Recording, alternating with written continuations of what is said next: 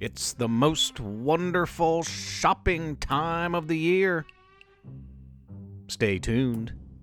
Professor Theo's Mystery Lab.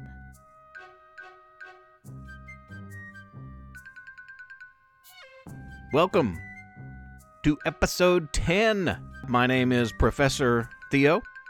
I'm broadcasting from the campus of Splendid University in beautiful, splendid West Virginia, home to some of the most wild and adventurous and unimaginable boys and girls and things. Some people think the wild and wacky happenings of this town have something to do with the top secret and ill-advised experiments of my lab. I can assure you that's ridiculous. The holidays are here, and the malls are full of shoppers hungry for deals. I went to my local Mega Mart on Black Friday. I was out of cucumbers and root beer. Black Friday is not a good day to go shopping for such items, I've learned. But being there in that big box store as the holidays approach reminded me of a story of a boy named Isaac and his mother and the big Blitz lottery they won a couple of years ago. This is their story. We bought a Mega Mart.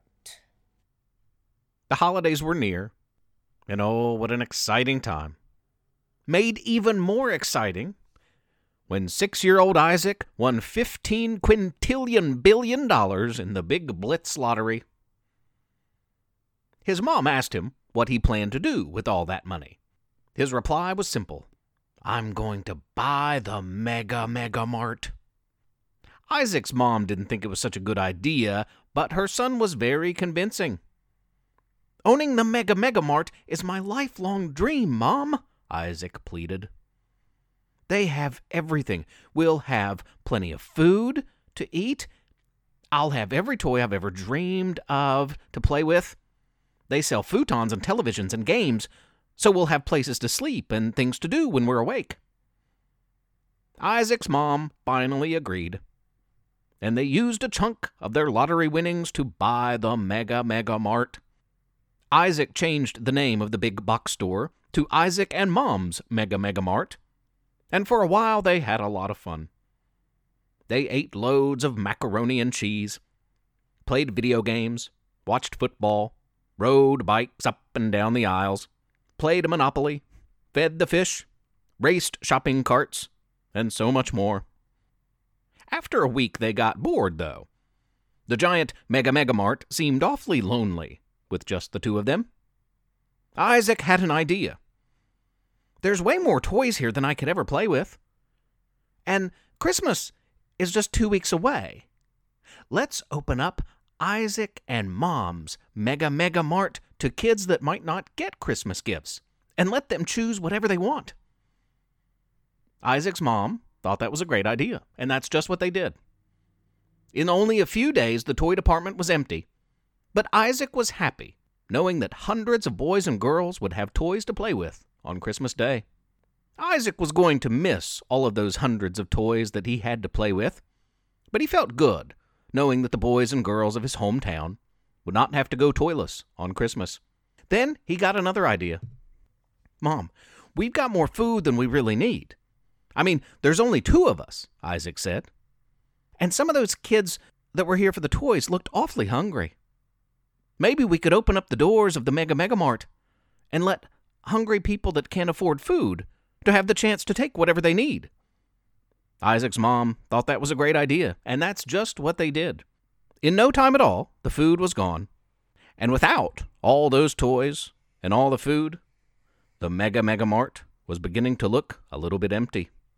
Isaac said, "There's still lots of clothes, and look at all these futons and televisions.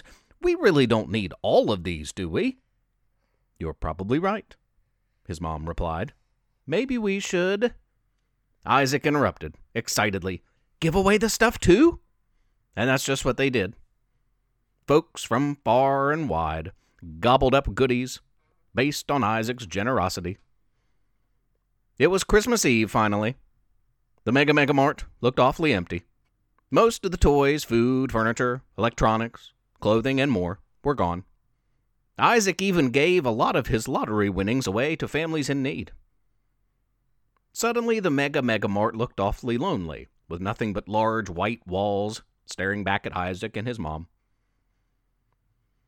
Of course, they were well taken care of.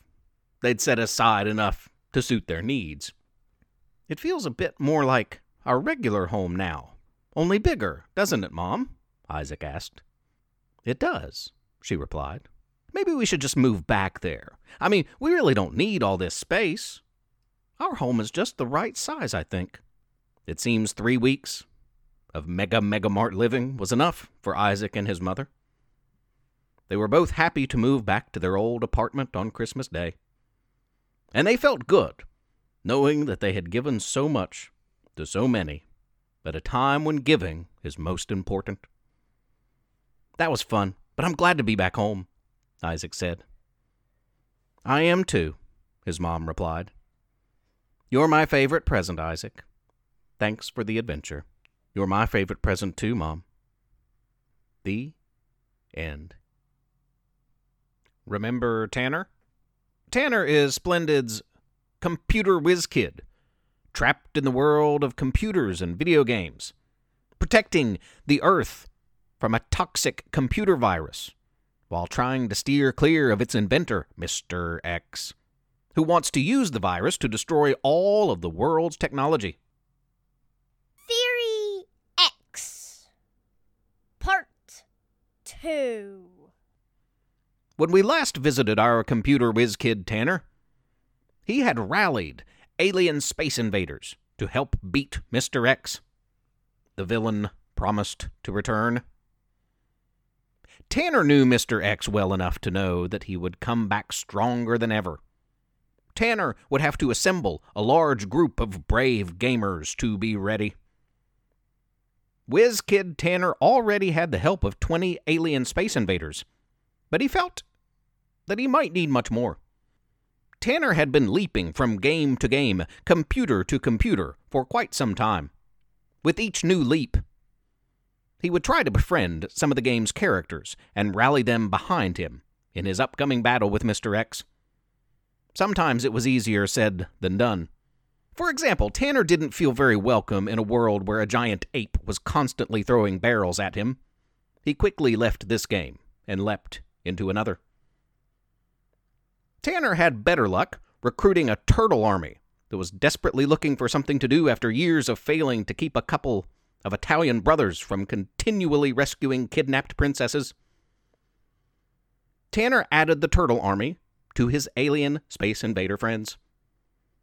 He also had luck recruiting some very upset ducks that were tired of being hunted, some street fighters, a paper boy with lightning-quick reflexes and accuracy, and a few kid superheroes from the all-new and very popular Buck and Tracy vs. the Book Fair Bandit video game. Tanner's force was quite large now. Mr. X returned, and he brought a legion of computer whiz kids with him. There's only one of you, Tanner. I found a bunch of kids just as skilled as you. One of them will get that virus you're hiding and bring it to me. Mr. X laughed maniacally. Ha ha ha ha. Then I'll unleash the virus and destroy all these games, and all technology will crumble. Suddenly, everyone was transported into a berserk maze-like game, equipped with a laser gun. It was dark, and your enemy could be lurking around the corner at any time. Tanner was able to use this to his advantage, though. Back in his real life, before he lived inside video games, Tanner was a skilled laser tag player. Mr. X's large group of whiz kids proved difficult to top. But Tanner had his own group of turtles, space invaders, street fighters, paper boys, and kid superheroes to help. Still, the good guys struggled against Mr. X's highly trained and super sophisticated young battlers. The turtles grew tired. The space invaders shot down. The Paperboy experienced a glitch. The kid superheroes were taken captive. "It's over, Tanner," Mr. X bellowed. "Give me the virus. It's what I sent you in here for in the first place. Give it to me and you can go home. I'll help you out of this video game world." Tanner thought about it. He considered both sides. Surrounded now by whiz kids, Tanner stared at Mr. X and said, "No." "Then we'll take it," Mr. X shouted. The whiz kids closed in on Tanner. Tanner held the virus close and imagined what the world would be like once it was rid of all video games. It made him so sad. All of a sudden, a giant ape appeared and rescued Tanner. The ape threw a barrage of barrels at the whiz kids. The ape brought backup with him, too. Scores of video game football players and baseball players and plants and zombies joined in the battle and helped tip the scales in favor of Tanner and his friends. It worked. The good guys succeeded in defeating Mr. X. Tanner thanked the giant ape and all that had helped.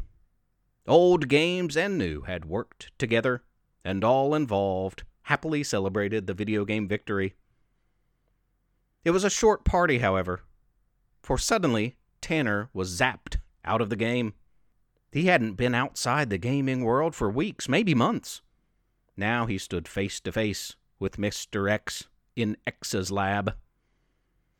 "Tanner, your friends aren't here to help you anymore. Give me the virus." "Put me back in," Tanner commanded. "No problem. Give me the virus, and I'll put you back in forever. Right before I delete all video games," the villain threatened. "That's too bad," Tanner smirked. "I don't have it anymore. It's in a safe place where you'll never find it." Tanner wasn't bluffing. Where had he hidden the dangerous virus? What would Mr. X do now? Had Tanner saved video gaming and computers once and for all? To find out, you'll have to tune in to the third chapter in the Theory X series when it's available. We have not yet met Splendid's own Max, a young computer whiz kid girl who will soon team up with Max in his battle with Mr. X. But that will have to wait for another time, too. That's all the time we have for today, and all the stories I have for this week. Next week, our kid superheroes, Buck and Tracy, will return in an electrifying holiday-themed story. And soon, very soon, you'll meet those time-traveling teens and the St. Nick Squad straight from the North Pole.